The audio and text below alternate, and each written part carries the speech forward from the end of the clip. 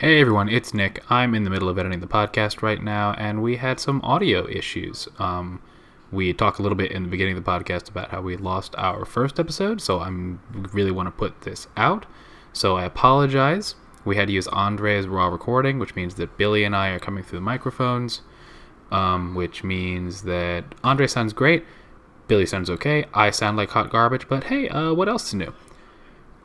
We are still getting the hang of this. If anyone has any tips or tricks, let us know. We'd love to hear them, but I promise we will get better. And if you still bear with us through this, thanks so much. Anyway, that's all I got. So on with the theme song. Enjoy the podcast.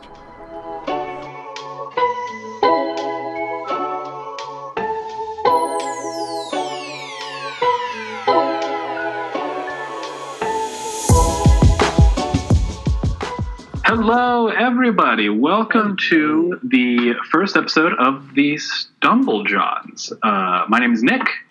My name's Andre. And my name is Billy. And we have definitely not recorded one of these before. Oh, Billy. Yeah. We super didn't lose the first episode of the podcast. It was a nice little dress rehearsal.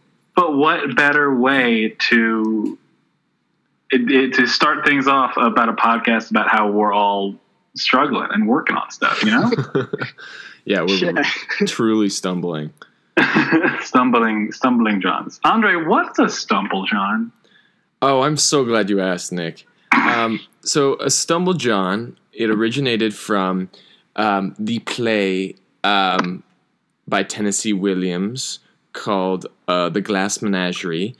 I'm not sure if it originated from there, but for us it did, where the character Jim, who I played when we were all at NTI together, says "Stumble John" when he fucks up at doing something.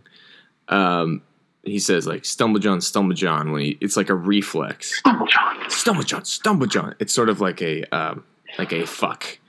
Like, damn it. Yeah. God damn it. Yeah. We've crossed the NC-17 for this show real quick. It's already... Yeah, you know.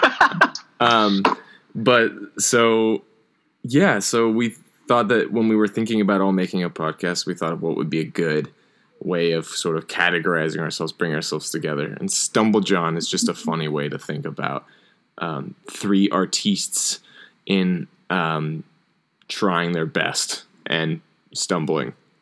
Stumbling hard. Yeah. Totes. Yeah.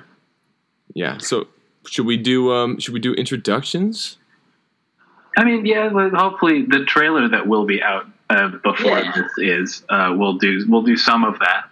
But I would love to. How about this? How did you get started in the theater? What reeled you in? What reeled me in? Yeah. Let's start with Billy. Let's start with Billy. Yeah. Okay. Yeah. What started? How I got into theater. I was about 16, going on 17. I think that's a song, actually. That is sure a song. Yeah. And there was a production of Aladdin Jr., like a troupe show going around that we would be performing for all like the town elementary schools in my town of Glastonbury, Connecticut. And my best friend, Eric, shout out to you, buddy. If he was like, hey, you have to finally audition for this. You have to do a show with me. We got to do a show together, and you could, this would be your last show like that you'll ever do. Whatever, just do something fun with us. And I'm like, nah. And then after months and months of him like begging me, I'm like, all right, I'll do it if you shut up. And so I did it, and then I got in. I had stage fright, so I was like, all right, I don't want to be front and center. No. Please, like, just give me I'll play like a stick or something. And I played a Royal Guard. I think I was Royal Guard number 4. Wow. Oh, did you get to do the street rat stuff? I did. Oh. And then, but it was weird. I instantly fell in love with everybody. I became instant friends with the entire cast, like the first week. And after that show wrapped up, I was like, hey, when's the next show? And I kept doing that show and did another show, and then finally I did Grease. And then Grease is what propelled me into saying like, all right, I want to actually do this as a career. And who were you in Greece, Billy? I was Duty in Greece. Oh, of course you were. Yeah, I got to play Duty. guitar on stage. Oh, That's of course awesome. you did. Oh, that's It was a lot of fun. I had a blast doing that show. I know I get laughs when it's like, oh, Grease was the show that made me want to go into acting, but I don't care. It's such a welcoming community. Just like at least in my experience, one of the very consistent things of like, no matter where you are, if it's your first show, people will be like, hey, welcome, let's have fun, come hang out, like, and just like share the love. It's really cool. Yeah, exactly. Yeah. Oh yeah, that's how I got started. And now here you are. Here I am, Stumble John. I was similarly like 15 or 16, like excuse me, like and I started in marching band, so I just went from one outcast high school social group to another high school outcast social group, because I was in marching band, and a lot of the girls in the color guard also did theater. You know, the spinny flag rifle throwing. Yeah. Insane, because they were all dancers, right? And so they were all involved in the theater scene, and we were doing West Side Story, and they had asked me, they're like, hey, you know, like musicals and things, and you do music and things, we need guys, you know, like, you know, the classic, oh, let's recruit some guys who have never acted before to go into to do our show because we're that desperate. And so I did, because it was West Side Story, and that was like the first musical I'd ever seen, right? I saw the movie, and I loved it. Great movie. Yeah, and then I auditioned, and I was a jet. I was one of the no-name jets. Yes. And then that went. I had a good time, made a lot of friends, and then the Sunday show, the Sunday matinee, one of the jets with like lines got sick. He got food poisoning. And then my director was like, hey, you wanna have a speaking part for this last show? And I said, sure. And then I did. I ran lines really fast in the dressing room. Everybody helped me. We quickly re-choreographed a number so I wouldn't have to learn new steps. And then we did G Officer Krupke, and I got to lay on the stage as fake Officer Krupke and listen to like 2 solid minutes of applause, and I was like, "Yeah, I can do this for the rest of my life. Oh, I can do this. This is fine." Oh my gosh, that first time you hear applause or like a laugh, it's it's like something you've never. It's like a whole new thing. It's mind control, man. Yeah, no, it's that shrug. Yeah, you indulge in it at first. Yeah. Wait, Mike, I'm curious, Nick, if you want to talk about how you came into not just theater but also playwriting, because I don't think I knew. Oh yeah. Well, So I started acting. I started tech, and then I took like the introductory drama course because I wanted to learn more about writing. I've always been a writer. Right. Used to like writing like little chapter books, like in elementary school, like in the vein of like Cats and Underpants things. Yes. So I did those, and I wanted to improve my writing. And then a friend of mine, a dear friend, Kelsey, if Kelsey's listening, hi Kelsey, I miss you. She had a like really bad breakup, or like it's either really a breakup or like one of her guy friends was treating her like crap, and she was like, "Can you can you write something? Like things that are really, you know, things that I read and can experience or see, like that aren't about me but are about me, really help me deal with stuff." And I was like, "Yeah, sure, I'll give it a shot." So I like wrote her one-act play about all the guys that were shitty to her, in like the backseat of my parents' car on a road trip to see my uncle. And I wrote that, and it all just kind of fell out of me. And then I read it back, and I really liked it. And then I sent it to her, and she really liked it. And that was kind of how it was like, oh, I may have a talent for this. And I really, and that's kind of how that started. Wow. Nice. That's really cool. Just in a way to help people.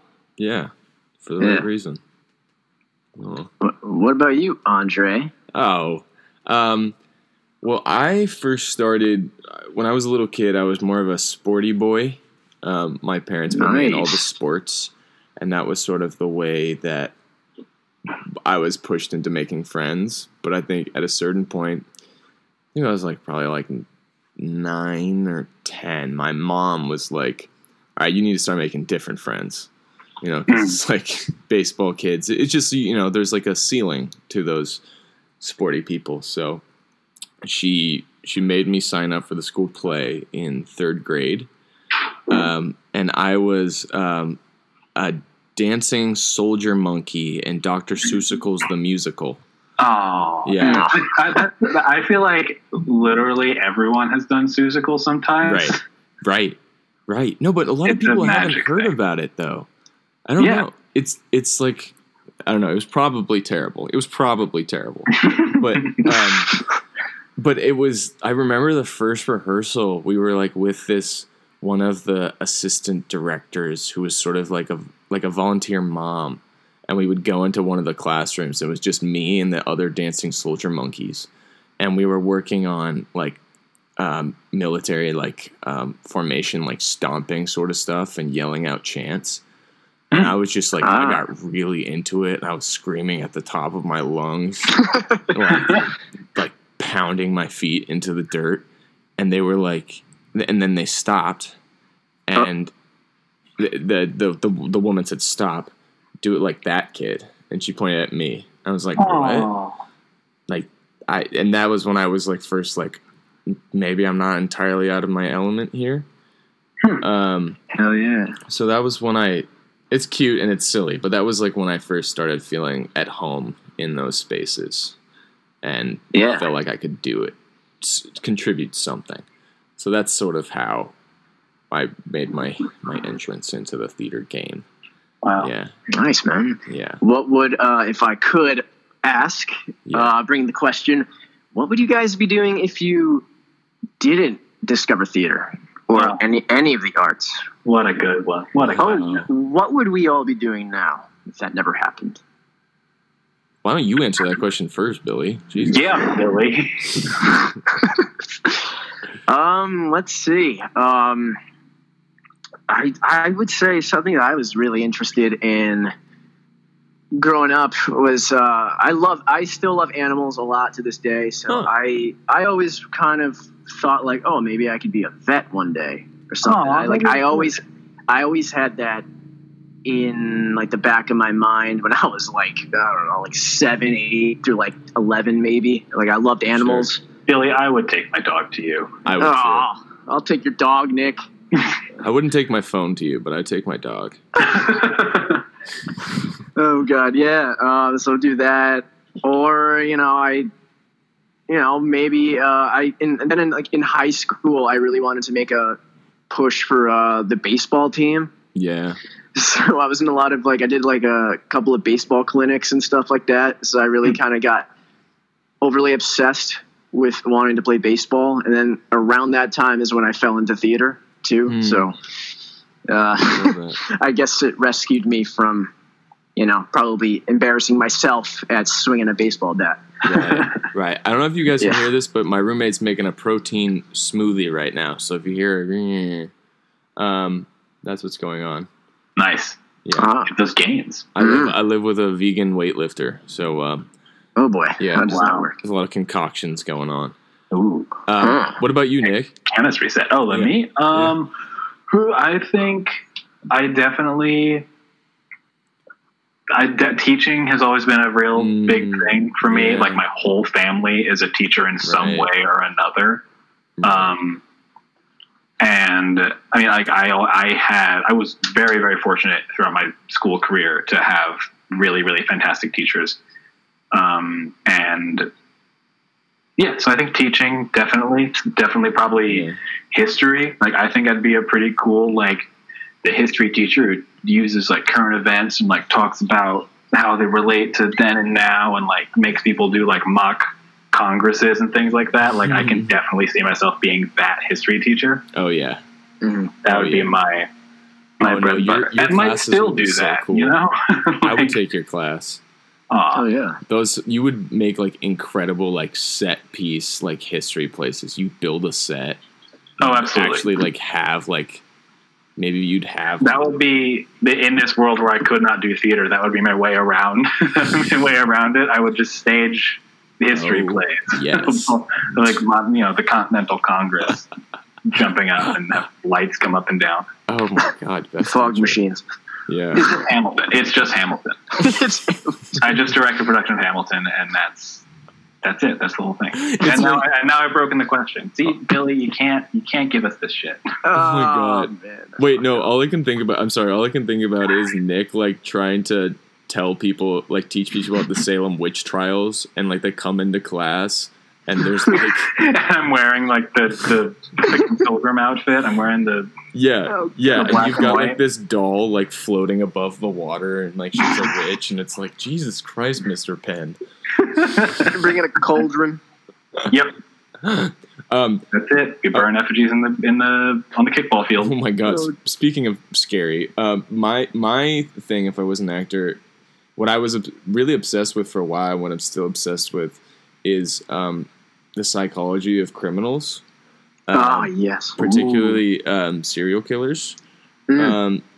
When I was younger and like discovered Wikipedia, and I would just like spend my summers just scrolling through the lists of all these people and their backgrounds and watching YouTube videos and like documentaries. And so I never really like took any class that would have led me there. But when I think about like different paths, that is still so fascinating to me. Yeah, true crime, stuff like that. Oh, I love that stuff. Oh, Still interests me to this day. yeah. Sorry, loud car driving by. It's okay. You're in New York. It's fine. Yeah.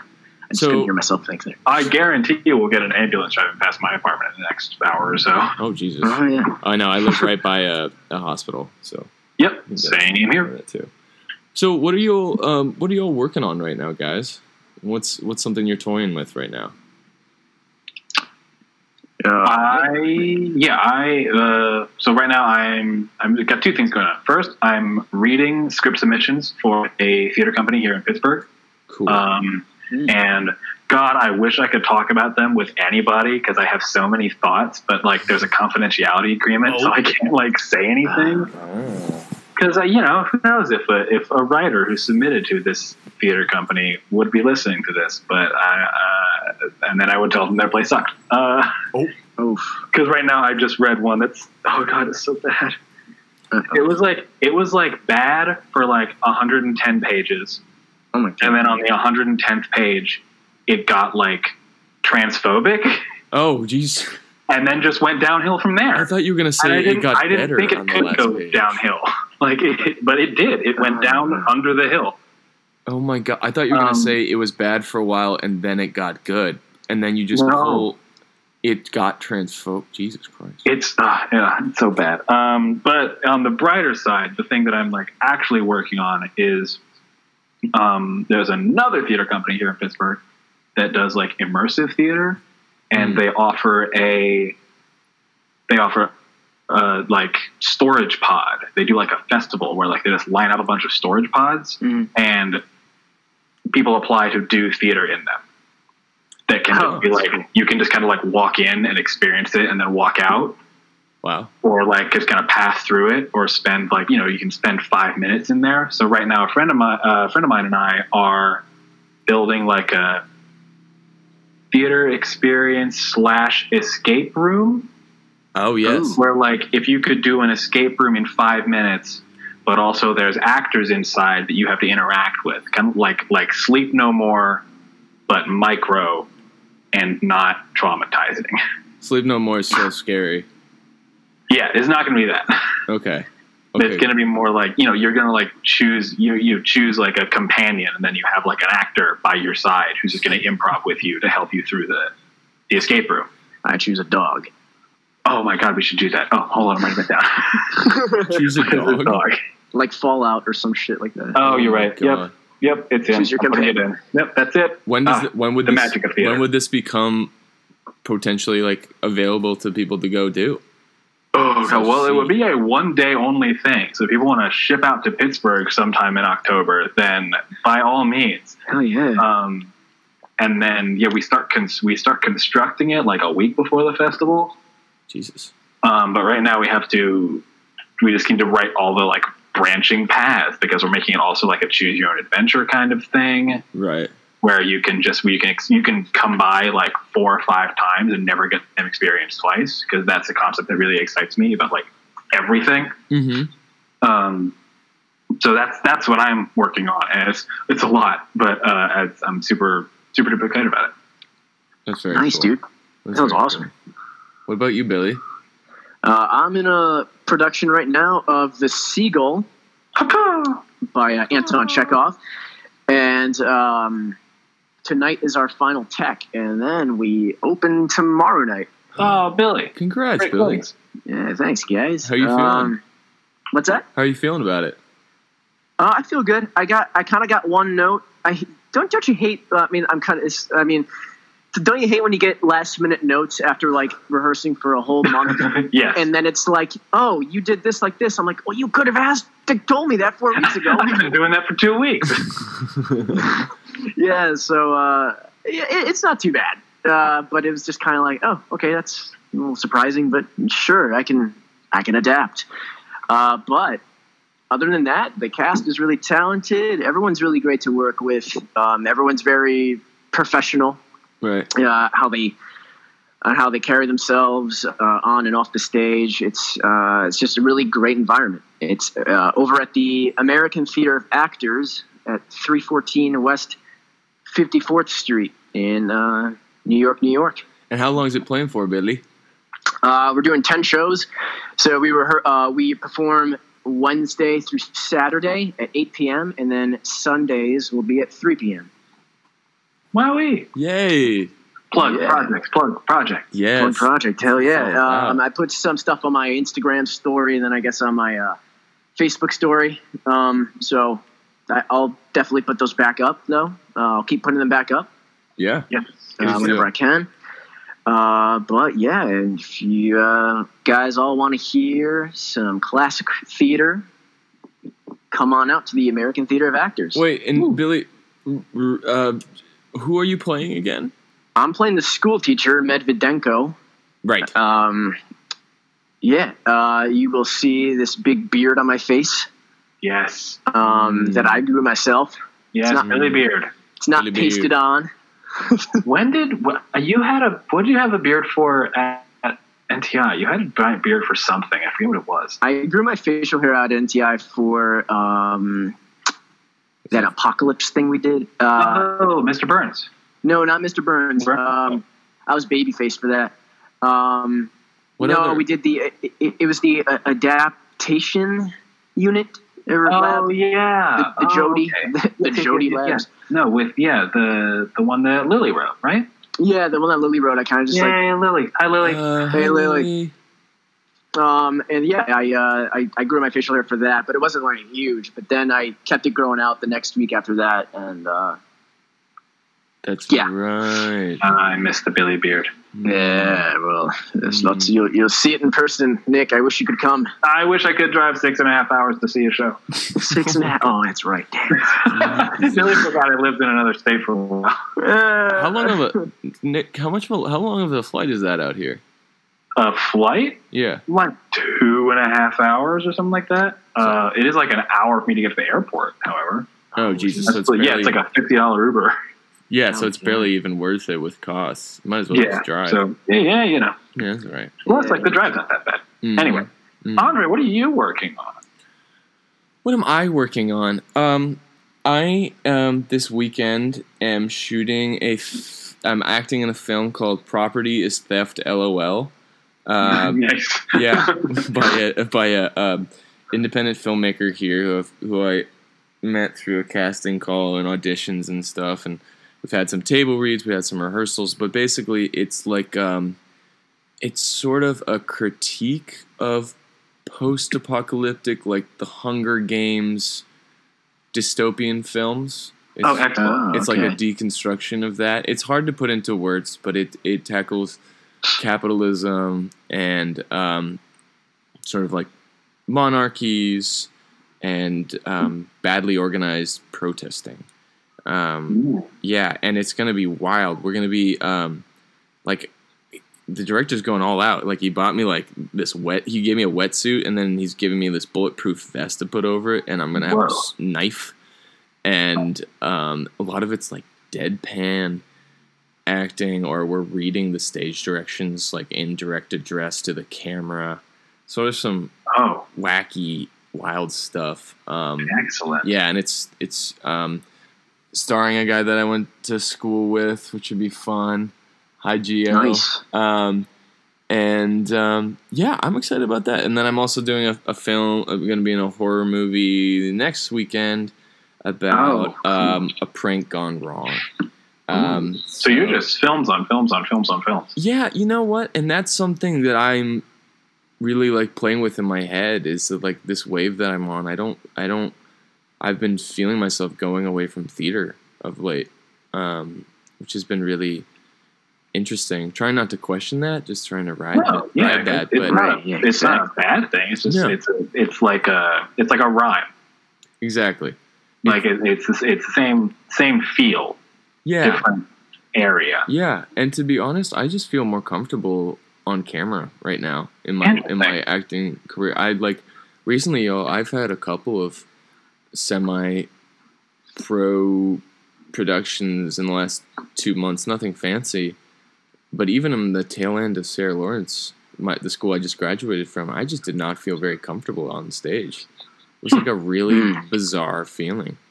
Interesting. And I don't know if, there's highs and lows to your profession, right? But I just was like, in those times, I was like, I don't really feel at home right in this moment. So that's been like a new development for me. I'm glad that I have another home and that I'm being able to get casted out of that, and Sure. Yeah. so but that's kind of the new track that I'm on right now. I think it works. You have a very film face, so I film what? You have a very film friendly face. Oh, thank you, Billy. Yes, it's based on this audio medium that we can't see. Yeah, I know. He's looking at my profile picture right now, saying that. Yeah, so that's kind of where I am, and not something I'm really. I'm trying to not struggle it and just sort of embrace that. Sure, that's great. Yeah, and if you want to take us on that journey with you, then we are more than happy to come along and whisper words of guidance. I don't know why I said whisper. That sounds way too like sensual. That's my bad. Speak softly. We'll just say them in a normal tone of voice at a normal volume. Thanks, y'all. I appreciate it. I'm trying to be open about it and just sort of figure it out. It's not a tragedy, but it's weird when you've spent most of your life training on one thing to find out that it might be a different medium.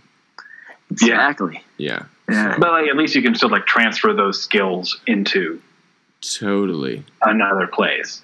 Totally. Absolutely. And I think it also can be just like the work that I was participating in with that theater. I was like circumstantial or just wasn't too attached to the material. Like it can happen. So I'm not going to disavow theater acting, but that's just right. Where I am. Theater acting will always be there. Totally. Yeah, and maybe something with like a deeper connection will just like kind of get its hooks in you and then reel you back in. Yes, I'm sure it will. Hell yeah. I'm sure it will. The text. The text. I have a question. We do have a question. We have a question. Yes. Oh, we have a question from my friend Maya. Hi, Maya. Thank you, Maya. And Maya is asking something that's pertinent to my life right now. It is, how do you balance your need to create with the realities of supporting yourself, typically in a job that isn't in the theater world? I definitely want to speak to the fact that a thing I'm struggling with right now is that right now I work 2 part-time jobs, both of which have been very flexible and very good to me. Let me keep the lights on, all of that. I recently just accepted a promotion to turn one of those part-time jobs into a full-time job. Yes. Which was like kind of came out of nowhere, and the benefits of it were just like too good not to say yes to, because it's like pretty significant pay raise, 40 hours a week, paid time off, health benefits, like all sorts of good stuff. Yeah. But now, like, I feel kind of guilty that now it's taking away from time that I feel like I should be using to make art. Yes. And like in the lost episode of the podcast we recorded that got lost, I talked about how fortunate I was that I had such flexibility in my day jobs, right, that I was able to just kind of like take time, and they understood that that I had other priorities. And now some of that is gone, right, at the, with the caveat that I do, like, it's so much easier to make a living now. right. I don't need to worry about making rent for the next month. I don't need to worry about, I can put more away into savings for whatever else I want to do in the future. Yeah. But I just don't have any time to write. Mm. Mm-hmm. And I don't, like, in my schedule, like, my availability has to be open. Oh. Yeah, like, I have to be able to kind of come in at a moment's notice if they need me to watch the store. So this isn't particularly 9 to 5 per se, where you might be working full time, but you have your night available. Like, sometimes it's 9 to 5, sometimes it's noon to 8, sometimes it's 5 a.m. to 2. Okay. Like, it depends. And I don't really, like, it's just kind of the nature of the job. I can't really have that consistency right now. Mm-hmm. So I can't, like, plan. I kind of have to live day to day and take what I can get. Oof. Like, just the time to, making it out of schedule this podcast is like, oh my God, was like a huge thing. Right. Yeah. So if you have any input, I would love some. And if anyone else is struggling with something like this, of kind of taking an advancement in your hustle job, how much does that take away from your passion? Well, actually, you know what? I forgot to tell y'all, when we all, like, sent out feelers to people about questions, I got like 3 people asking exactly the same thing. So to say that this is a common question is an understatement, because it's so important. I don't know. I mean, I am really trying to eke out whatever I can that can give me some sort of artistic, like, reflex, whether it's reading on the train during my commute, or watching a really good film, or going to see a show.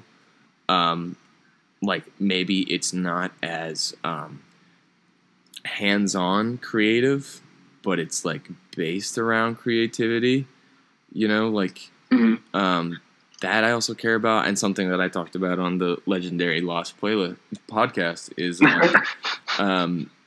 just that I work 2 survival jobs that are in close proximity to creative spaces, but I'm not involved in those creative spaces. So I advertise shows, and I ticket take and usher another show. So I am, like, in the environment where it happens, but not making. My mom, when I was freaking out about post-grad and jobs, she just said, like, make sure if you can, find the ability to find survival jobs where you can get something artistic, something in that world. Yeah. Right. That is sort of the dream for us right now, for me at least. So, yeah, that's where I fall. I try and squeeze out as much as I can and just hope that there'll be one great audition where I'll just bust into my survival jobs and saying, I'm sorry, I gotta go. Gotta go. What about you, Billy? I'm in. I work with 2 catering companies, and so a lot of my colleagues are actors and creators and whatnot. So that's like that's pretty cool, because you're immersed with a lot of like-minded people in the arts. So I would say that's a big pro for catering if someone was to go into catering. If you go into catering, you'll definitely be among a lot of creative minds for a lot of the time. And another good thing is that you can make your own schedule, so you're able to, I guess in a way, have your mornings off, or you can have your nights off, which is also great. That's what I've been. That's mainly what I've been doing the last, I want to say, almost 3 years now. Yeah. I'd say the tough part is, there's the busy seasons. Right now we're in summer, so it's not so busy. But you go into the winter, and then, or actually fall into early winter, and then you go into spring because there's just a shit ton of weddings, and then you got holiday parties.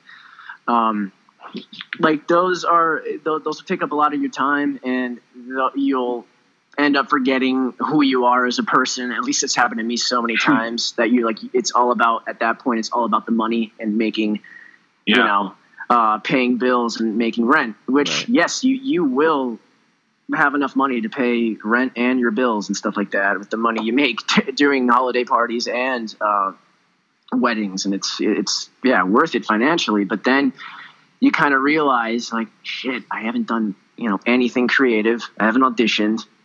And I've fallen into that hole so many times, and it sucks. That's a really shitty part that does happen in the catering world. But sometimes you'll work with really good people who are also on the same boat as you, who don't want to give up that fire, that so to speak. Right. Yeah. And who are like, hey, when's your off day? I've had this happen before. When are you off? All right, cool. I'm off that day.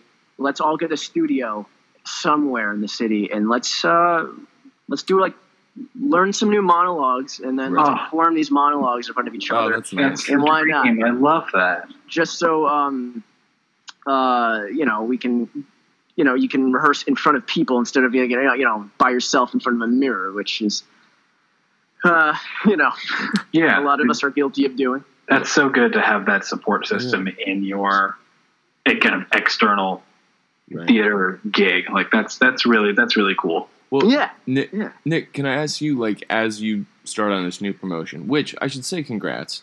Because thank you. Yeah, I really did. I really tried not to make this I got a promotion. I'm angry about it. I'm really not trying to look a gift horse in the mouth here. I think you can hold both in your hands, right? I'm grateful for this, but also I want to do that. That's, That's also what I'm struggling with. Yeah. I don't want to feel guilty for. No. And I don't think you have to.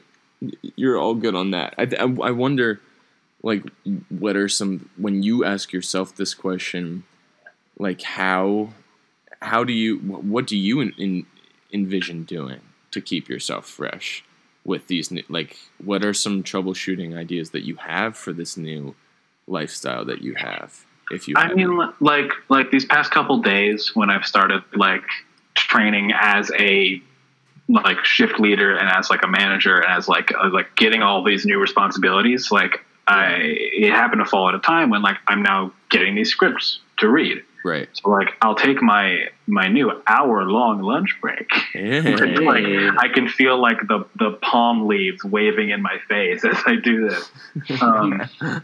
I take some time to read the script that while I eat my lunch. That's what I've been doing these past couple of days. Right. That has helped me kind of feel a little better, because ordinarily I would just dick around on my phone or right. Sit in the air conditioning for a while, not talk to anybody. Yep. But that's now given me a new sense. It's a new focus, and it keeps me focused just on a different thing instead of just kind of letting my brain turn off for an hour. Right.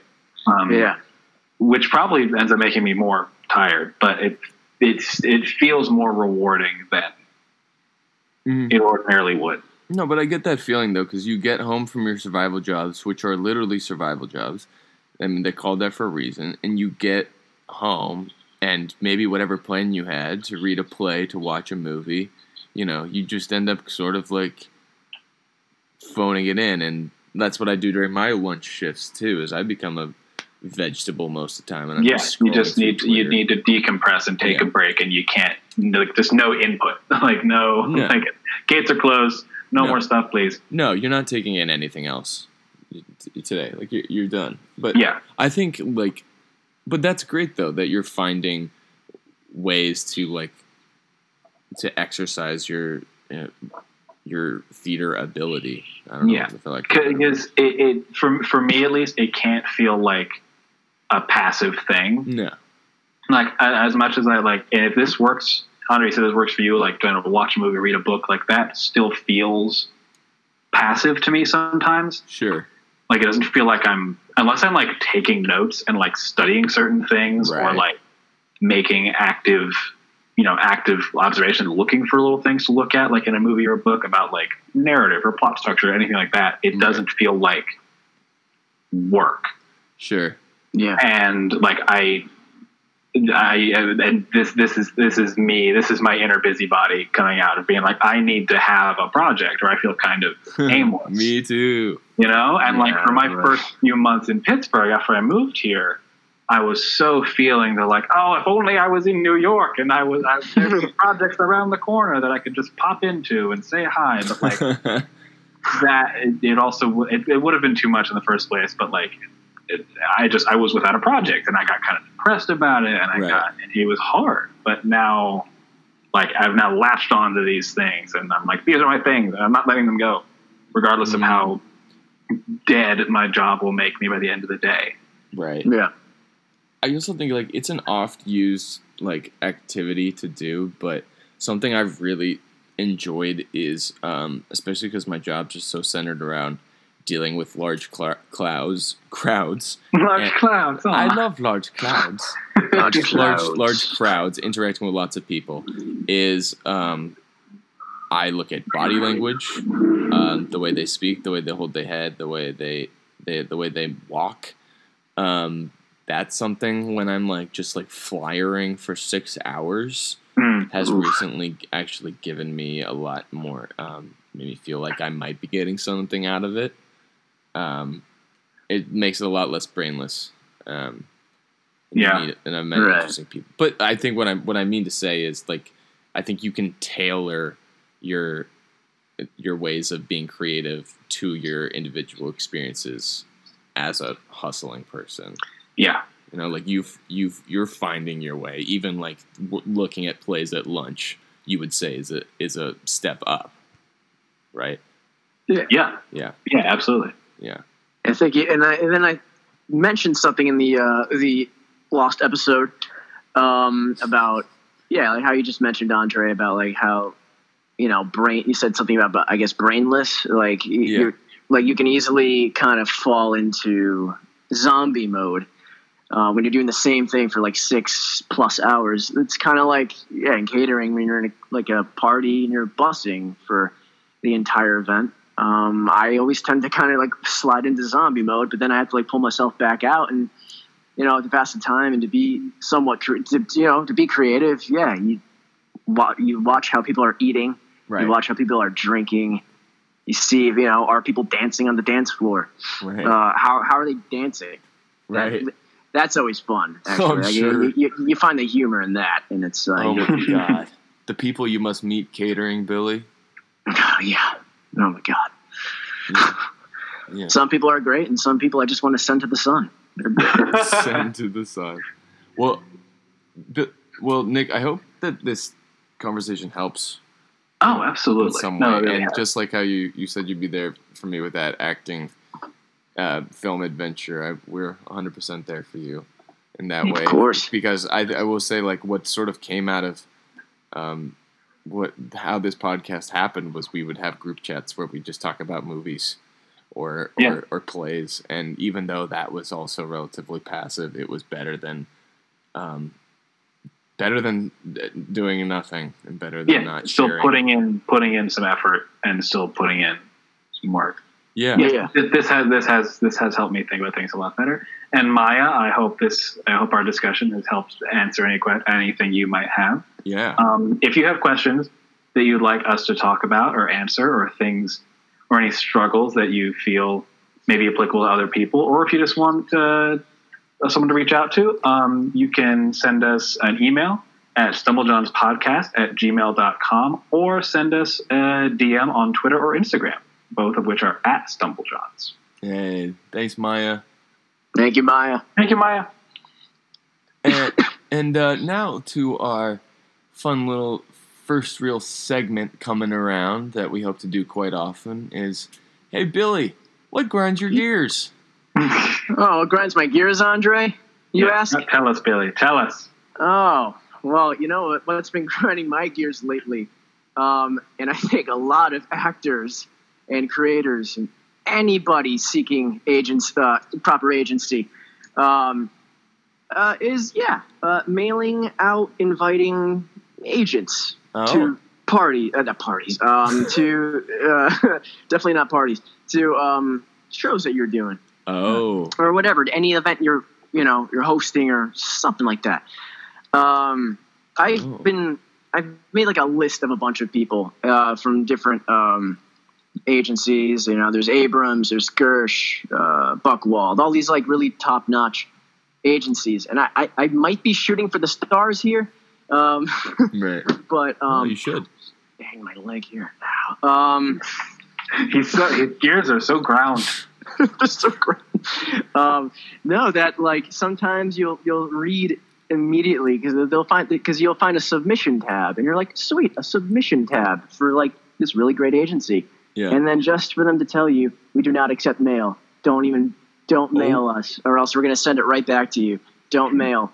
You're like, do not mail. We don't accept snail mail, or just like mail your headshot, resume, cover letter, and then and then like a postcard to like your show. That's what I've been doing. Huh. And like a physical mailing, like physically. Physically like mailing Gmail. something. Okay. Yeah, physically something. Oh, good luck with the emails. Yeah, email is also like that'll get buried. At least like something physical will get through. It's kind of like an old school method, but I think it could still work to this day. But a lot of these agencies, they don't accept mail, and I'm just thinking like, hey man, like I know you're awesome, and a lot of my favorite actors are like with you guys, but how do you expect to get new talent? Like how? Like, I know you're making plenty of money off of, Benjamin Walker and all these other great actors and stuff. But, like, that really, like, bothered me. Like, the course of, like, the last 2 weeks of just, like, okay, so you're not going to accept my mail. How else am I going to be, like, am I going to show my face to you? How else? Like, well, what's a free way to do that? I mean, and when I say free, I mean, you can also pay like $200 to go to Mixers, and you'll maybe get 5 minutes with an agent. Right. Have you done one of those? Money. That's oh my god! But it's, if you can save that much money, that could totally be worth it. I'm thinking about going that route now too. If they're not going to come out and see the Seagull, maybe I'm going to have to. Pay to get in through like the doors and stuff, and then just give him all I got to sell myself, And I think it's good practice, I think, to sell yourself. And I guess one positive thing I've learned was writing cover letters. I've learned how to write better cover letters. Oh, Jesus. Over these last 2 weeks, and agent invites, and try to butter them up, whatever. I'm so amazed that literally no matter what industry you go into, you're going to write a cover letter. And I hate that that's a thing about our lives. I should probably I hate cover letters so much. I need to learn how to do that. I'm sure I don't know how to do it. There's like no like way, quote unquote, like it's just does this person like you and actually like give enough of a shit to read something you wrote? It's wild. And just we're all we have are our connections.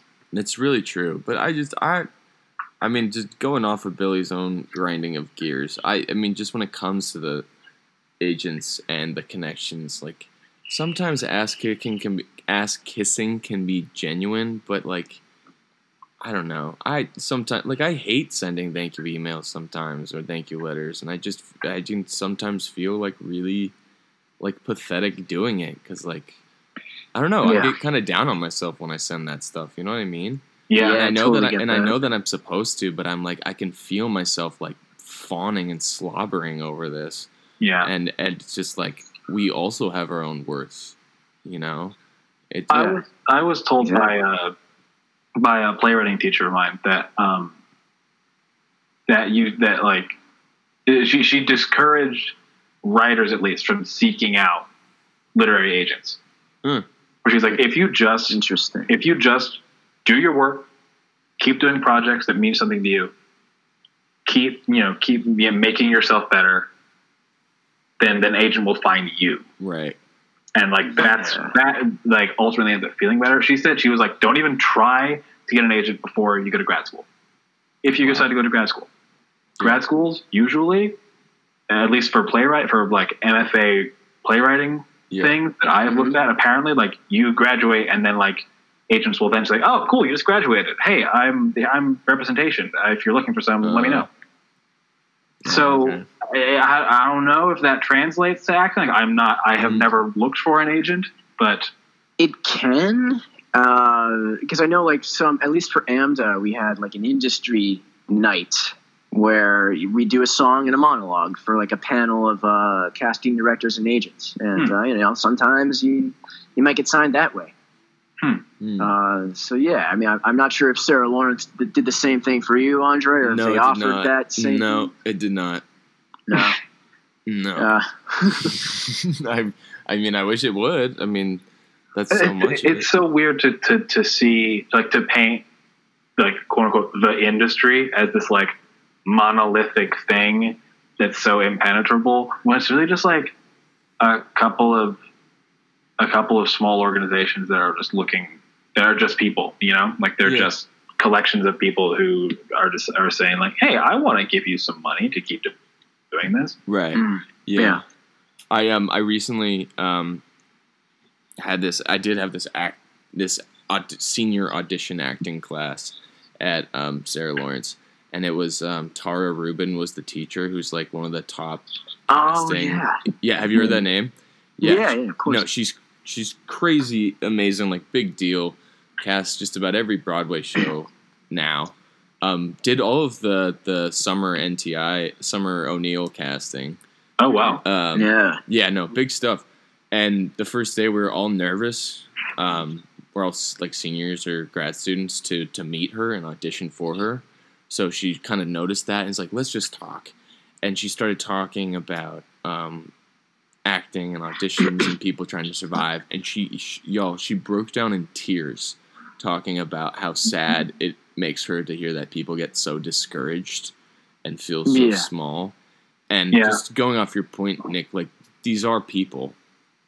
Tara Rubin's a person. With the exception, I mean, not everyone is obviously good-hearted and everything, but these are just people. And she was just as invested in us as in our success as we are. So that's good to hear. Yeah, it's always nice to have in the room, you know. Yeah.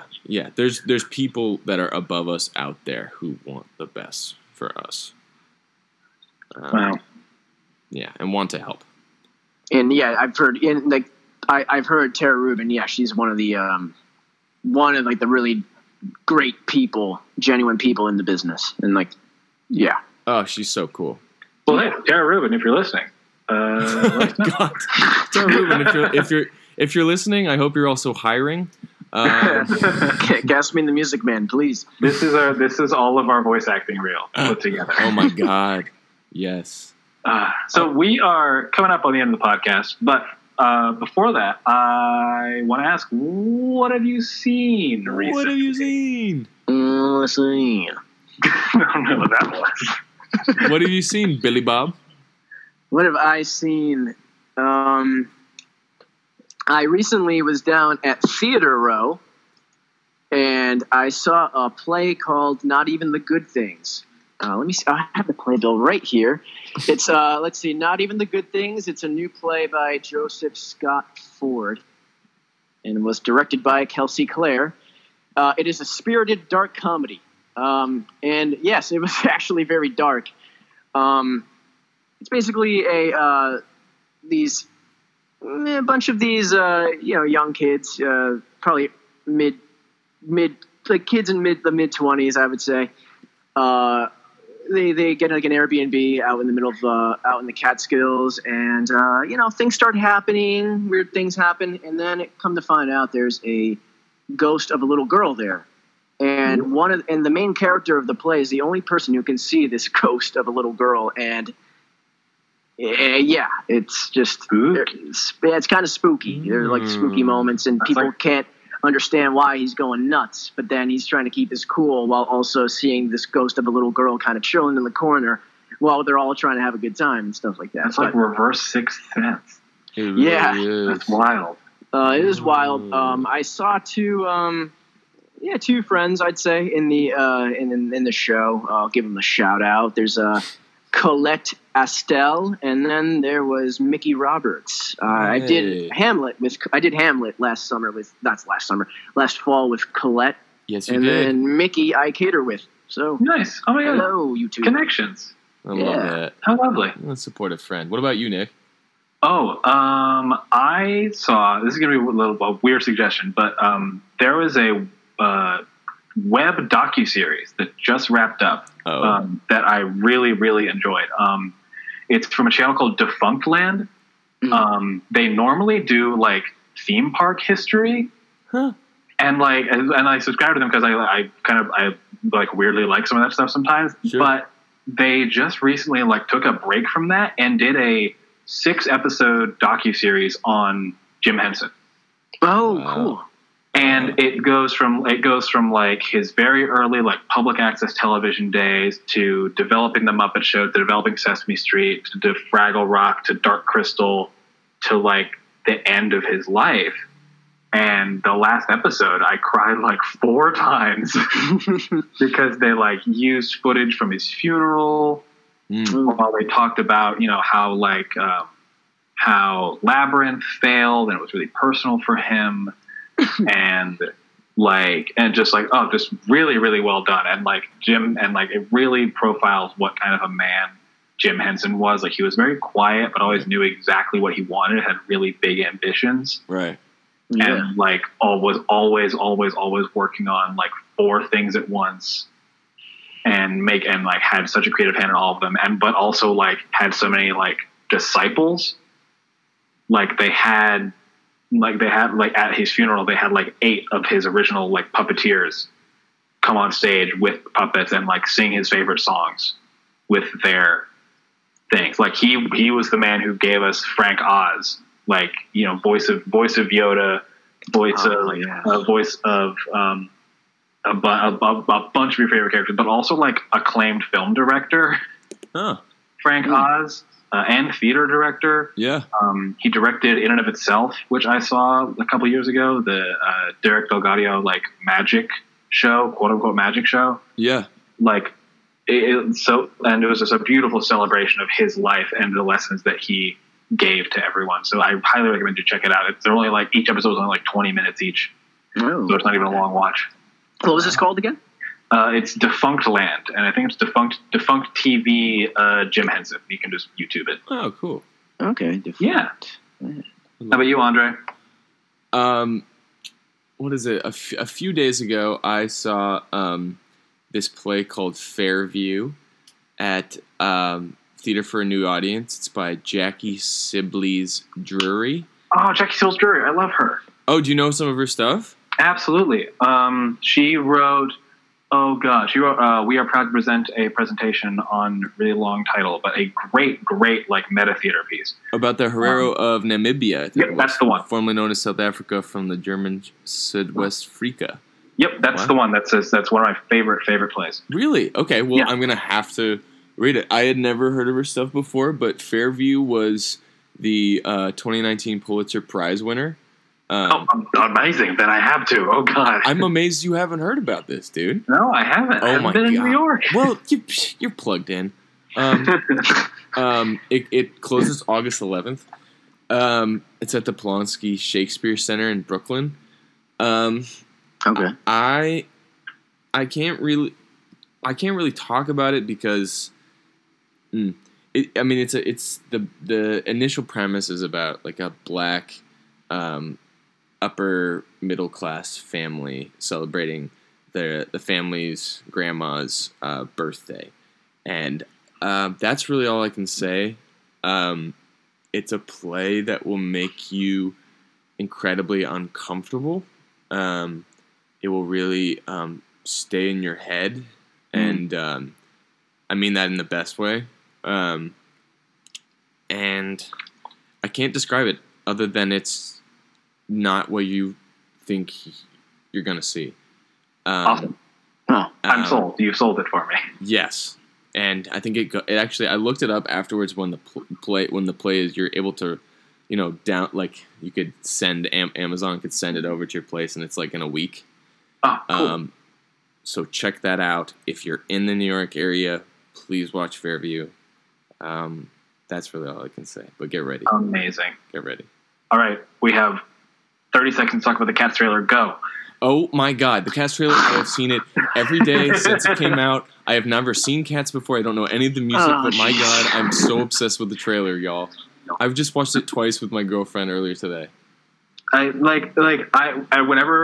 soon as they announced they were making a Cats movie with like Idris Elba and Judi Dench and Taylor Swift and James Corden and Jason Derulo,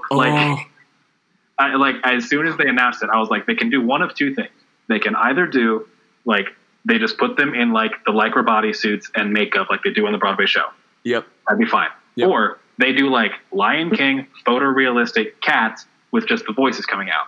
And they managed to do both and neither, and I'm so angry. No, I'm so happy. Dude, I'm going to see it. And I've actually pledged, and I will pledge on this podcast, that every day I will watch the trailer once.